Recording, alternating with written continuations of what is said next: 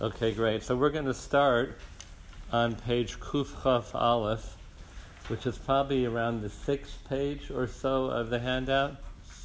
And the shir is sponsored by Esther Weiner as a zechus for Refuah Shlema for Esther Bas Charna, B'soch Sha'ar Chole Yisrael. So page Kuf Chaf Aleph, on the top of the page, where it says V'hakas Hashlishis.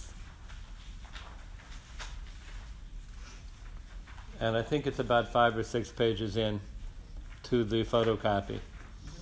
Now, is that right? V'hakas Hashlishis. You got it there?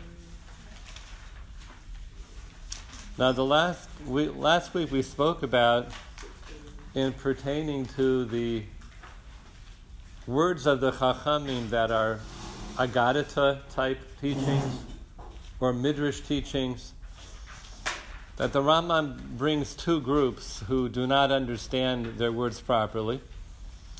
The first group were, you might say, very simple people, not educated, who would take everything that the Chachamim said in words of Agadita as being literal, even the things that were clearly not so. And the Rambam describes that group and criticizes them because he says they actually diminish the stature of the Chachamim by bringing them down to their own level of understanding, which was not great. Then there's a second group which also understands the words of the Chachamim literally, exactly on face value. And again, we're not talking about halachic words of the Chachamim. That is meant to be literal. And they say about these words of Midrash or Agadita that yes, it means exactly what it says, and we disagree with the Chachamim about that. And you could see that they didn't know what they were talking about to say such a thing. So the Rambam says, of course, the second group is worse than the first. At least the first group has a proper respect for the Chachamim, even though they don't understand the words properly. The second group does not have the proper kavod for the Chachamim. Now, this week we're going to see the Kas Shalishis, which is the third group. So on top of the page there, Kuf Chaf Aleph, Vakas HaShlishish, Vehem Chai Hashem, the third group, and they are literally by the life of Hashem. It's a way of saying something in a very emphatic way. Ma'atim ad ma'od. They're very small in number, this third group. Ad she'ein ro'i likros sam kas. So small that you can't even call them a group, really. They're too small to be called a group. Ella kamoshe ye'omer la'Hashem eshmin. But similarly, some people call the sun min, which means a category. But it's not a category. V'rak ki yechida. It's just one thing, the sun. So we're going to call it a category of people, but it's a very small group of people, at least in the time of the Rambam. V'hem osam b'nei adam shenisbarara etzlam gedulas hachachamim zichronam livracha. These are people who understood very clearly the greatness of our chachamim. They got it. V'tov sichlam, and they had an appreciation for the high intelligence of Chazal. Mima shenimsa bichlal divreihem morim al inyanim amitim limaod, in that they have seen the words of the Chachamim in general are so true, and they ring so true. V'afal pi shehem ma'atim umufuzarim b'mekomos mechibureihem. And even though, when it comes to certain subjects that the Chachamim speak about, you can find them only in scattered places here and there. It's not all in one place.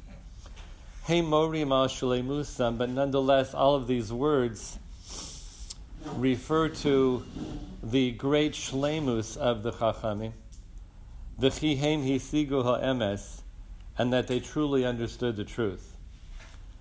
V'shenisborer gam kein etzlam, and it's also clear to this third group of people that the Chachamim were very precise and aware, miniyus hanimna, that which is impossible to be, that which cannot be, u'metzius hamechuyav lihimatzeh, and that which must be.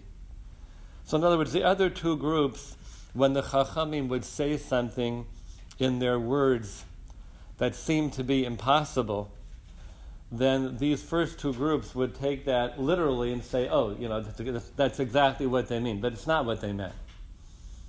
So the Rambam is saying that this third group, they understand very well that that which is impossible is impossible. That which cannot be, and that which must be, must. V'yadu, and they understand, kihem aleim hashalom einam midabrim hatulim. And the words of the Chachamim are not in any way foolishness, God forbid. V'nis ames lahem, and now here's a very key point about this third group, which the other two groups don't have. It's true and clear to the third group, shedireihem yeshlo nigla v'nistor, that the words of the Chachamim have a revealed meaning and a concealed, hidden meaning. And they realize that the Chachamim have deeper intentions in their words. And it's much more than what is stated on the surface. So there's a nigla and there's a nistor, a revealed and a hidden. V'chihem b'chol masha omri min hadavorim hanimnoim. And when the Chachamim talk about something which is impossible, like they state something which is not possible. I mentioned last week one example, the Midrash that Avram Avinu had a jewel around his neck and he hung it up on the sun. Right, so that's not possible. So when the Chachamim are saying things like that are clearly not physically possible, Dibru Bahem b'derech chida umashal. They understand that the words of the Chachamim are riddles. A chida is a riddle, and a mashal is a metaphor. They get it, that this is a metaphor. There's something deeper that needs to be understood in these words that on the surface don't really make sense. Kihu zeh derech hachachamim hagadol. Now the Rambam is going to take us a little further, and he says, this is the way of wise people. That wise people will often speak in metaphors, and they do so intentionally. Ulefichach, and therefore, Pasach Sifro Gedol HaChachamim Ba'amar, the wisest of all men, Shlomo HaMelech, he begins his book, one of his books, and what does he say? Lahavin mashal umelitza, to understand a mashal, a melitza, an analogy, a metaphor. Divrei Chachamim v'chido sam, the words of the Chachamim and their riddles. So Shlomo HaMelech comes right out and says it in Mishlei that I'm going to be speaking here in riddles. The whole book, the whole Sefer Mishlei is one big metaphor for very, very deep things. V'yaduahu eitzo ba'alei halashon. Now, the Rambam says, what's this word chida? Ki chida hu hadover shahamechuvan bo banistor. A chida is something which is said and the intention is meant to be behind the scenes. It's meant to be hidden. You're saying it in such a way that you are intentionally putting a cover on a deeper concept. That's what we call a riddle in English, or a metaphor. Lo benigla mimenu. And the real intention of the statement is not the revealed, open part of the statement. Kamosha Amar, he brings for an example, this is with Shimshon in the Navi in Shoftim, and he says to a group of people, Achuda no lachem chida, I'm going to tell you a riddle. And he tells them this following riddle. He says, if I win this riddle, then you owe me a certain amount of sheets and clothing, and if you win, then I owe you a certain amount of sheets and clothing. And he tells them this riddle. So the reason the Rambam is bringing this is to tell us that the word chida means you're saying something, but something deeper is inside. It's like the word mashal. Lefi shedivrei hachachamim kulam b'devorim ha'oyonim. Because when the Chachamim speak, they're talking about very lofty ideas and very lofty concepts. Shehem hatachlis. And those high, lofty matters are the true intention of what the Chachamim mean. Amnam heim chida umashal, but they are a riddle and a metaphor. V'heyach na'ashimeim al shemachabrim hachachma al derech mashal. He says, and how can we hold them guilty, culpable, for speaking in riddles? In other words, we could say, well, don't speak in riddles, just say it straight out, right? Don't tell me the mashal, just tell me what's inside the mashal. Why are you doing that? So the Rambam says, no, it's important to speak in that way. We can't make them culpable for speaking in that way. Umedamim osam b'devorim hapechusim hahamonim.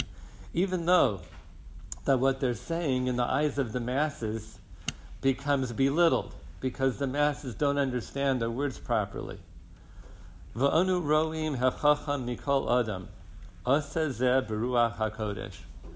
He says, hold on a second, Shlomo HaMelech, he wrote his books beruach hakodesh, like any other book in Tanakh. So Mishlei and Megillas Esther and Tehillim and Eov and Yeshaya and Yirmiyahu, they're all words of the Nevi'im. Shlomo HaMelech is speaking in Mishalim in a Ruach HaKodesh fashion. It's coming from a high place. Ritzoni Lamar, meaning Shlomo b'Mishlei v'Shir HaShirim u'b'Miktsas Koheles. When Shlomo HaMelech writes Mishlei and he writes Shir HaShirim, which is a metaphor for Hashem's love for the Jewish people, and back and forth, and some of Koheles. Koheles is a very hard sefer. So some of Koheles, he says, is metaphor. That's kind of an intriguing phrase to me, some of it. Ve'ich yiksha aleinu lisbor perush al divreihem. It shouldn't be hard for us that we have to explain what their words mean, ulahotzia mipshatam, even though we're not explaining them according to the pshat of the words. That shouldn't be hard for us to do, or to realize that we have to do that.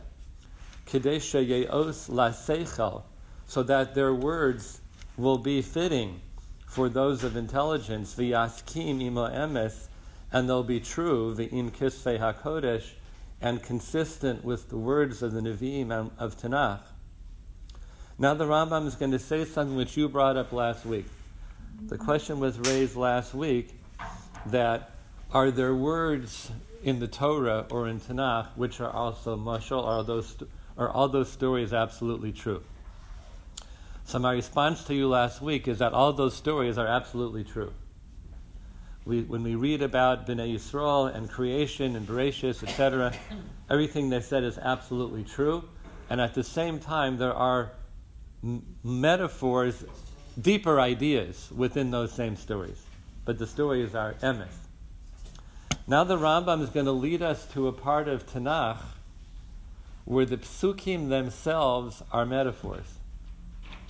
And as I said last week as well, you have to have a Mesorah for that. If the Chachamim tell you, oh yeah, that pasuk is a mashal, then we know, according to Torah Sheba'al Peh, that pasuk is a mashal. But if I don't understand a pasuk in Tanakh, and I say, well, I don't understand that must be a mashal, right? No, we can't do that. We have to look at the guidance of our Chachamim as to how they explain it. So he's going to bring a few examples from Divrei Hayamim. V'heim ba'atzmam sovrim.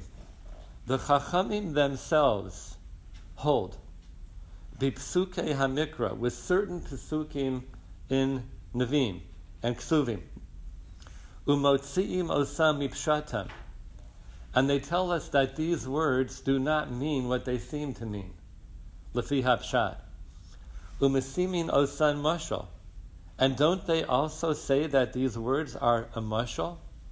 V'hu ha'emes, and that is true. Kamosha Anumos, and I'm just going to give a few examples. We're not going to get into what these psukim allude to. It would really take too long. But a few examples. As we find, Sha'amru beperush ha'pasuk. The Chachamim say that there's a pasuk in Divrei Hayamim. It's talking about Benayahu ben Yehoyada. And it says, Hu hika Eshnei Ariel Moav, that he smote the two leaders of Moav. The Chachamim say that pasuk is a mashal, that the words as they're described are not as what they mean. Benoyahu smote two kings of Moab doesn't mean that. Shahu kula mashal, and the pasuk is a mashal, and a lot of Divrei Hayamim, by the way, is considered to be a mashal because they talk about the history one generation to the other, and you can see on the face of it that a lot of it is not so. So how can he be the son of so-and-so, the daughter of so-and-so, or the grandson of so-and-so? Well, we know he's not. So the Chachamim say that's a mashal. These words are mashalim. They refer to deeper concepts in Divrei Hayamim. V'chein ma'aseh ne'amar. Similarly, also from Divrei Hayamim, which is Kesuvim, Yorad v'hiko eso ari b'so chabor, that he went down and he killed a lion in the middle of a pit. That statement, the Chachamim say, is a mashal. Not that it couldn't be literal. Someone could kill a lion in a pit. But that particular pasuk in Divrei Hayamim, the Chachamim say, is a mashal. V'chein, similarly, mi yashkeni mayim mibor beis lechem. This is a quote in Divrei Hayamim about David HaMelech, who was out with his soldiers, and he was very thirsty, and he said, who will bring me water from the bore, from the well or the cistern in Beis Lechem? And the Chachamim say, that's a mashal. It's referring to something deeper. Ushar hasipur kulo mashal. That whole story with David HaMelech, some of his men heard that he was parched, he was thirsty, he wanted water from this place in Beis Lechem. 3 of his men went out, they endangered their lives to go into that city. They got water for David HaMelech. He wouldn't drink it. He said, you endangered your lives to get this water. This water is not good to drink. You put your lives on the line for this water. I can't drink this water. So the Chachamim say that whole story is a mashal. That's what they say. V'chein sefer Iyov bichlalo amru kitzasam mashal haya. And there's even an opinion in the Gemara that the entire book of Iyov never happened. That the whole book is a mashal. It's an opinion amongst the Chachamim. V'lo pershu le'ezeh davar hu samzeh mashal, but they never explain for what reason they said it's mashal. Sefer Iyov is very hard. Right? So we have examples. Now, not all of the Chachamim agree with that. Some of the Chachamim don't agree that Sefer Iyov is a mashal. And they even asked who he was and when he lived and things like that. Some say he lived in the time of Moshe Rabbeinu. So I have two opinions. But Lamaisa, there is an opinion amongst the Chachamim that whole book is a mashal. Now, we can't say, we have to be so careful with this, we can't say, well, maybe Bereshis is too, right? Right? We cannot say that. If the Chachamim said, well, some of Bereshis is a mashal, then we could say, okay, but they don't. And that's why these comments have to really be understood very precisely. Wherever they said, these psukim in Divrei Hayamim, or the book of Iyov, according to one opinion, okay, now we know the Torah Sheba'al Peh, what the Chachamim have to say about that, but we cannot take that any further than they did. That's Mesorah. V'chein Meisei Yechezkel, and also you probably have heard this before, that when it came to the famous story, the Valley of the Dry Bones, Yechezkel Hanavi saw this valley and all the bones came to life, and there was Tchias HaMesim. According to one opinion, Amru Kitzasam, one opinion amongst the Chachamim, Mashal Haya, that whole story was a mashal, never happened. That those bones did not really come back to life, it's a lesson, it's a teaching. Varabim Ka'ila and other examples as well. Now, not all of the Chachamim agree with that either. It's a machlokas. Some say it was true exactly as it's written, that they came back to life, as Mamish Tchias HaMesim, and some say it wasn't. But once again, we only can take the instructions of Chazal as to what is and what isn't. We can't make these things up on our own. And what the Rambam's point here is that it's perfectly valid, acceptable, and historically, meaning Torah historically, done to speak b'derech mashal. So when the Chachamim, as wise people, chose to give over lessons through Mishalim and Militzos and Chidos, they were following the authentic path of the Torah, and even some of the books in Ksuvim, and even in Nevi'im and Sefer Yechezkel. So that path is okay. Not only is it okay, it's a preferred path because many deep things can't be given over by saying them literally. You have to say them b'derech mashal, and then people who are wise will penetrate the mashal and they'll understand it. They weren't looking to hand it over on a silver platter. The Chachamim were not trying to do that when it came to their words of Midrash and Agadata. They were teaching deep lessons, and they clothed the deep lessons inside of many, many garments. And if you could get through to it, great. If you couldn't, okay, at least you tried. But that was their mahalach. Now the Rambam says that is the Kas HaShalishis. That's the third group. They understand what the Chachamim are trying to do. They may not always understand what the Chachamim are saying, and they'll admit that, but they do know that there are deeper intentions in the words of our Chazal, the ones that we're talking about. Okay, any questions or comments to this point? It's very deep. Yes, it is. It is very, very deep, right? And it's intentionally deep.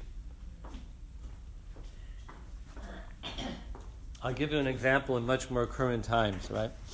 The earlier Hasidic Sforim are very hard. They're very hard to learn.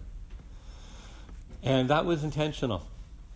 The great Rebbes who wrote that, or whose Talmidim wrote that, they were not trying to just hand it over and say, here it is. They were saying, work on it. I'm going to give you 5 different ideas. Here are the ideas. Okay, now you have to put it together. Work on it. That's what they wanted to do. They were not anxious to give over lofty ideas when the ideas would not be worked for. They wanted them to be worked for. Now, you have, in our times, you have certain Sforim that are written quite differently. And a good example of that is the Nesiva Shalom. The Nesiva Shalom, the Slonim Rebbe, Zecher Tzadik Livracha, who passed away about 25 years ago. So he took a total change, of course, regarding a Hasidic Sefer, his book, the Nesiva Shalom. And he wrote a Sefer on Hasidic concepts in very clear, contemporary Hebrew. It's organized, it's long, it's elaborate. He takes an idea and he talks about it extensively. He felt in our times people need that. You could take a Nesiva Shalom, which is, let's say, 2 pages long. If the Sfas Emes would have written that same idea, he would have written it in 5 lines. Because that was his derech. Like, this is how I'm going to present it. But the Slonim Rebbe held that, we need it to be a little more accessible for our time. Okay, so he made that choice with intention, and his books have become widely learned both amongst Hasidic circles and yeshiva circles. A lot of people, many people in Klal Yisrael learn the Nesiva Shalom. He hit on something. Now that takes a great person to realize that, okay, we need to make a little shift here. And making it accessible, but at the same time not bringing down the level of the material, of the thought behind it. That's not easy to do. Now he did that. And some of the Nesiva Shalom is very deep and very hard to understand. But as a Sefer, that wasn't his intention. He was trying to bring out the ideas in a way where people could access it more so, people of our times. That was not so much the interest of earlier Sforim. Goldia, please. Now, what was the benefit of shortening those and giving out several versions to work on? What's the benefit? They wanted the people who were learning those books to really work on the idea and try very hard to understand it. They were not trying to spoon feed. They did not think that was a good thing, too easy. And if you don't work for an idea, you don't really own it. So those who work for it, understand it, struggle to get it, crack this shell, get to the deeper, then you own it. That's what they wanted. Yeah. It's a challenging thing. Please, Mrs. Frank, yeah. There was no idea that they wanted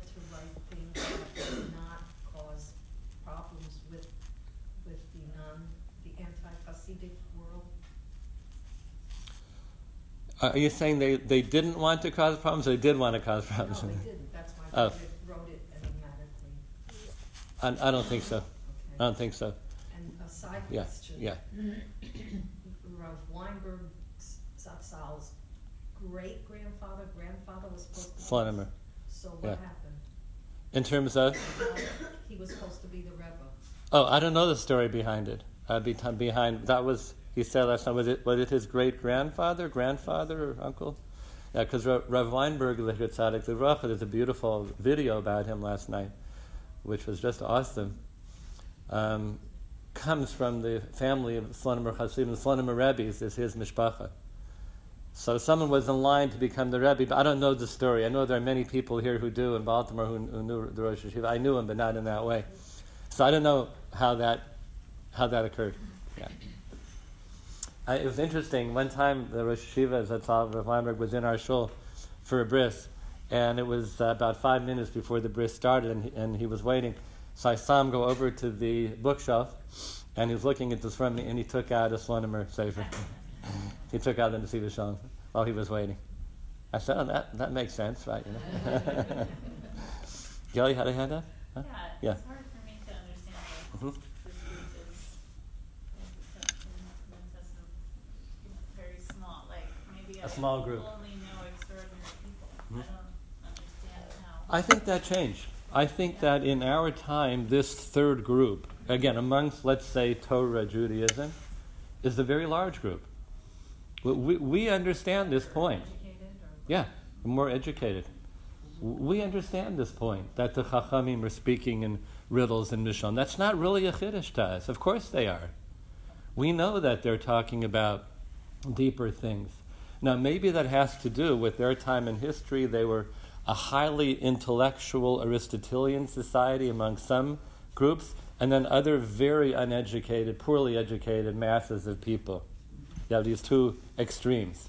Now, most of Torah Jews have an education and have a pretty decent education, a good education, both men and women. So this idea of Mashal Chida for us is almost just part of the program. We understand that. This is what the Chachamim were doing. Yeah. Sure. Jody, yeah, please. It seems to me that this is sort of a mashal for how Hashem created the whole world, that everything is not so revealed and things are hidden, because if it were so obvious to everybody, then there would be no merit to just doing God's will. It's a very good point. So let me bring that out a little bit. Right, Jody is saying really the world is created that way, and it is. So you have a goof, human being, a body, revealed, and neshama, hidden. In the Torah, you have the Torah Shebichsav, the written Torah, revealed. Torah Sheba'al Peh, hidden. For a few thousand years, you were not even allowed to write it down, until Rabbi Yehuda Nasi changed that. The Sodos HaTorah, secrets of the Torah, never revealed. Even the Zohar, which has them in writing, they're still a secret. One doesn't read the Zohar and then understand secrets of Torah. They're hidden in the Zohar somewhere. That's where they are. So there's hidden Torah, there's revealed Torah. Torah Shebisav, Torah Sheba'al Peh. And then you also have the idea of Hashem's physical world, the universe that we live in. And behind the scenes, in a hidden way, is Hashem. He's operating in this physical universe in a way where he's disguised, but he's present. So, as Jody said, the whole universe is created along these principles of Nigla v'Nistar, hidden and revealed. Everything is like that. People, time, place. And that runs through all of our machshava, as Jews. So that's how we relate to the world. Thank you. Excellent. Anybody else? Okay, we'll go a little further. Next paragraph.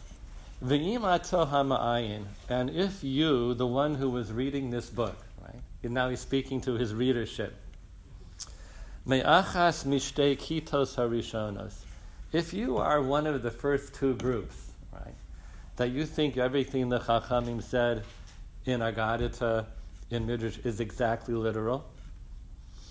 Al tashkiach b'dvarai. Don't pay attention to anything I'm saying. He knows his customers, right? He knows it's a losing battle. V'lo b'shum davar mizeh ha'inyan. Don't even pay attention to one word I'm saying.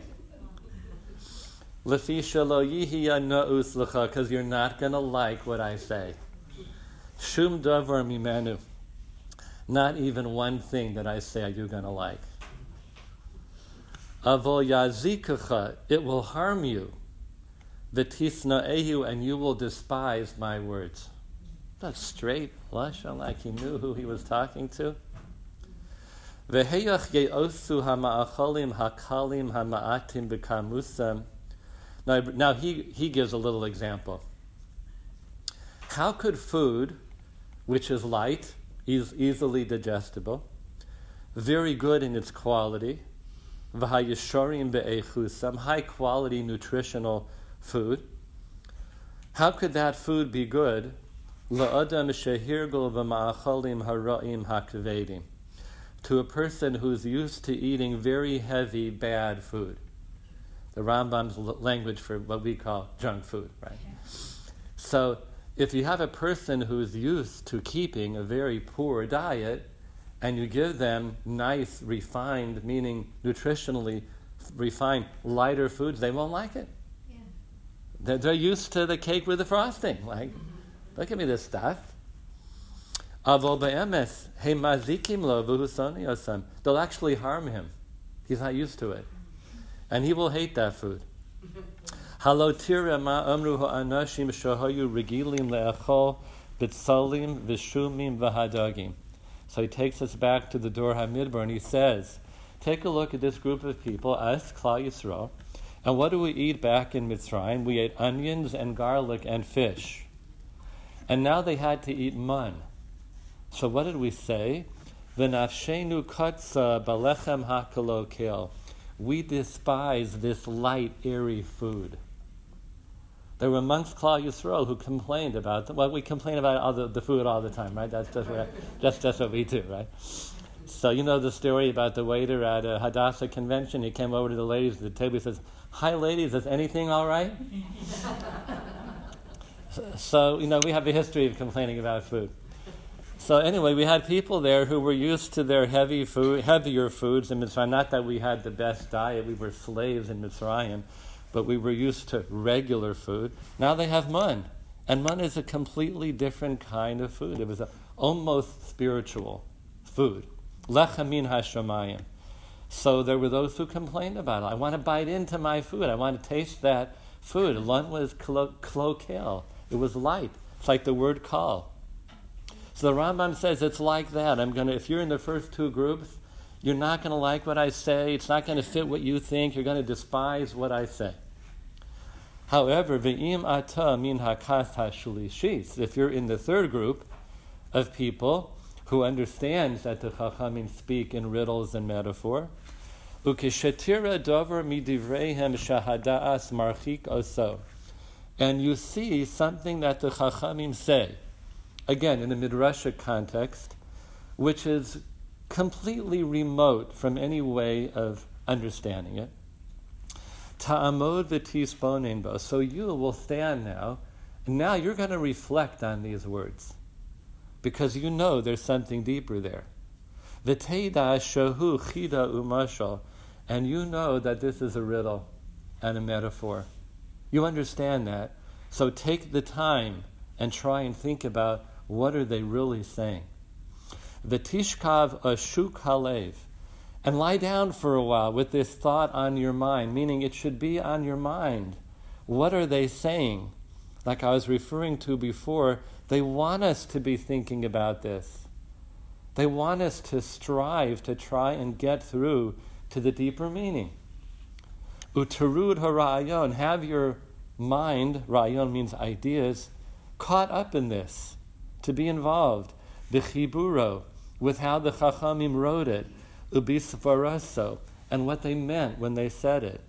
V'tachshov limso kavonas haseichel ve'emunas hayosher, and try and find within that the deep intelligence and the yashrus which is in their words. Kamoshe Ne'amar, as it says in Koheles, limtso divrei chayfetz, to find words that are desirable. V'kasu v'yosher divrei emes, and as it says, the uprightness of words of truth. V'oz tistakel b'sifri zeh. Then, if you're taking that approach, the third one, now you can look in my book, and you'll probably like what I have to say. V'yoel lecha be'ezras Hashem, and it will help you if you take that approach. So it needs reflection, and it needs hard work, and it needs contemplation. It's not easy. They're trying to say something here which is deep, and we need to take the time to try and figure it out. And I want to even make sure we understand even further. Most of the time when it comes to these words, we're not going to be able to figure it out. It's too deep for us. The Chachamim are talking on a different level. And what we need to do is look at the Meforshim and see what do they tell us that the Chachamim are talking about. So I mentioned last week the Maharsha. That was his whole tachlis in his Chidushei Agados. The Maharal of Prague has a whole book on what Agados mean, how to understand them. And the famous Sefer, the Ein Yaakov, they tell us some of the messages behind these riddle-like stories or qualities that the Chachamim give over. So we're really not able to do this. What the Rambam says here, that just think about it until you understand it well, that's beyond us. We have to really take the cue from the Meforshim of the Gemara and the Agadita in order to understand the words properly. Then we can say, okay, I can see a deeper message inside of here. But we know that it's there. And that's the Rambam is saying, my words will help you if you take that path. Okay. Now we're going to go on to the next point. Rambam is going to start to venture into, after I think our 4th or 5th week, into his concept of Olam Haba, which is ultimately what we're trying to get to. This was all background to try and bring us to the right place, right? Okay, Gimel. I'm sorry, I can't see the clock. Does somebody tell me what time it is there? 10:11. Okay, thank you. Va'ato achil. Now I will begin l'daber b'ma shekivanti lo, to speak about that which I really wanted to speak about. Right? We got there. Right? Heve yodeya, you should know. Ki kamo shelo yasig hasuma ein hatzvoim. Just as a blind person will not be able to perceive color. Ve'ein hacheresh masig shema hakolos. And a deaf person cannot perceive sound. Velo hasoris ta'avas hamishkol. And a person who is castrated cannot understand the pleasure of sexual relations. Kein lo yasigu hagufos hata'anugim hanafshi. So too, the human body, the physical body, cannot perceive spiritual pleasure. Those are profound words of the Rama. So it says, a person who's blind can't see color, can't understand, can't perceive color. A person who's deaf can't understand sound. So a person who is physical and trying to grasp spiritual pleasure, it's beyond us. So atanug nafshi. Why we study it? We talk about it a lot, right? Okay, and yet we can't understand it, right? It's a very good point, because we have to know that it's there. And we have words to describe it: closeness to Hashem, oneg, dvekus. So, as always, those are words that are referring to something higher and greater than we are. But it helps. So yeah, I can't understand what that means to exist in Olam Haba and what that spiritual pleasure is, but I'm glad I know that there's such a thing as that. We're not blind to the fact that it is. We just don't know what it is. We can't comprehend it. So we have our terminology for it. So his premise is, a physical being cannot understand spiritual pleasure. Ukamosha hadogim einam yodim yisod ha'esh. Just like fish are not familiar with the element of heat, of fire in the world, because they live in water. Because the very medium of their life is the exact opposite of fire. It's water. They live in water. They can't grasp fire. So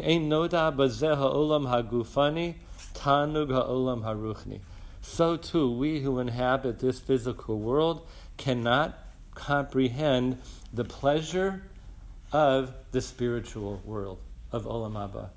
So the very first thing he tells us about Olam Haba is that, guess what, folks, we don't understand it, right? It's beyond us. But he's also telling us something about it. It's spiritual oneg. So he's telling us we know what it is, spiritual oneg, but we don't relate to spiritual oneg. It's outside of our experience and our comprehension. Avol, ein etzleinu b'shum panim. For us, who live in the physical world, we don't have ta'anug zulasi ta'anug haguf bilvad. We are only familiar with physical pleasure. That's what we know.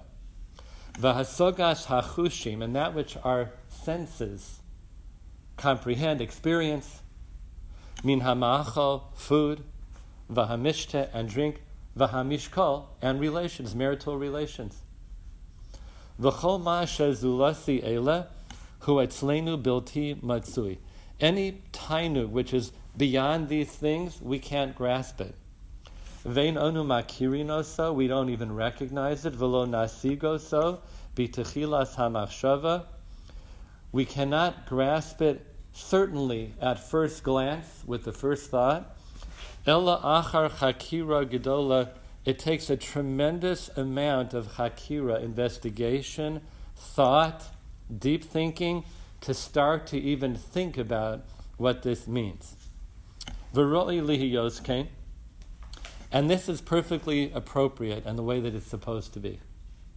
Lefi, shanachnu ba'olam hagufani. We live in the physical world.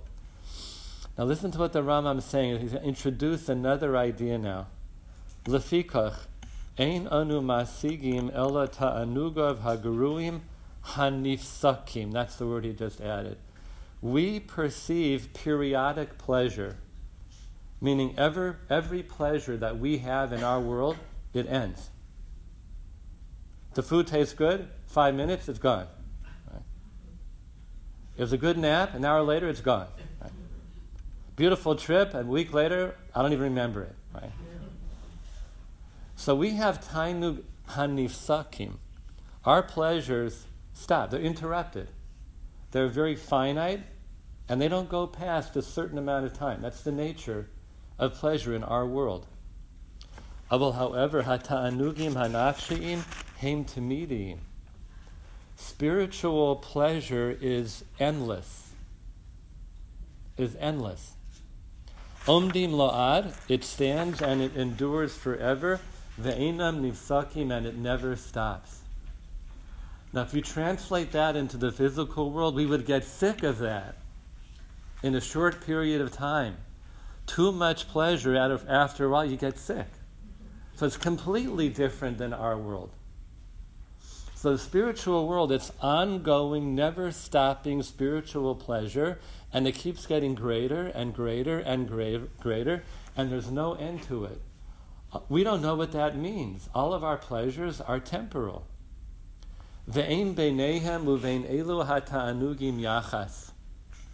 The spiritual pleasure, which is tamidi, enduring, and the physical pleasure, which is temporal and temporary, there's no relationship between them. V'lo kurva b'shum panim, they're not related at all. Ve'ein ro'i etzleinu ba'alei haTorah, and for those people amongst us who are knowledgeable in Torah, v'lo etzel ho Elohim min hafilosofim, and not even amongst the lofty non-Jewish philosophers. Shenomar, no one would say, now he's going to say something that to us is going to be astounding. Shahamalachim, that angels, that part is not astounding. V'hakochavim v'hagalgalim ein lohem tainu. No one would say that angels, stars, and planets don't have pleasure. Okay, no, I can imagine a malach having pleasure. I have no idea what it means that a star and a planet have pleasure. The Rambam says that's pashut. Right? Amongst those who are Baalei Torah and who are philosophers, they understand that the stars and the planets, like the angels, have pleasure. Avo be'emes yesh lahem tainu gadol ma'od. They have tremendous pleasure. B'ma shehem yodin u'masigin ba'amitas habor yisbarach, in that they get to understand a little bit about Hashem's true being. They get a little bit more than we do. They have a greater understanding of HaKadosh Baruch Hu than we do. God is incomprehensible to all beings, including angels, but they understand a little bit more. Now, if you take a look, you're trying to figure out what is this saying, right? So next time you open a siddur, in Birchos Kriyas Shema, both during the week and on Shabbos, look at the first bracha of Yotzer HaMa'oros. The very first bracha in Birchos Kriyas Shema talks about the stars, the planet, the sun, the moon. They're all in a state of praise to Hashem. They're praising God. That's not poetic language. That really means they are. So the Rambam, oh yeah, now we understand. Right, we say it every day. That the Rambam, that the stars and the planets praise Hashem. Ubazeh heim betanug tamidi, she'eno nisak. So these heavenly bodies, the ones that we see out there, and the spiritual ones that we don't see, the malachim, they're in this state of perpetual tainug of Hashem. The sun is doing its thing out there, and the moon is, orbiting the earth out there. And while it's doing that, it's in this state of oneg. It's serving God. And it knows it's serving God. That's what the Rambam says. Vein tanu gufani etzlam. They don't have physical pleasure. Veino masigin oso. They don't even know what physical pleasure is. Lefi she'ein lohem chushim kamonu. They don't have senses like we do. Sheyasigu bohem ma she'onu masigim oso. To understand the world in a sensual way that's beyond them. Ukamochein anachnu. So too with us. Kisheyizdake mimenu misheyizdake. When we become fully purified from our physical self. V'ya'aleh la'oso ma'aleh achar moso. And we rise to that level after we die. When our neshama is released from our body. Eino masig hata'anugim hagufanim. We also will no longer relate to physical pleasure. When the person goes up to Gan Eden up there in Shemaim, Olam HaNeshamos, physical pleasure will become irrelevant. Now it's all about spiritual pleasure. We won't even know what it is when we get there. Ve'ino rotza b'hem. We won't even want physical pleasure in that world. Now he gives another mashal. And we'll conclude with this. Ela ke'ein sheyirtza hamelech shehu gadol hamemshala.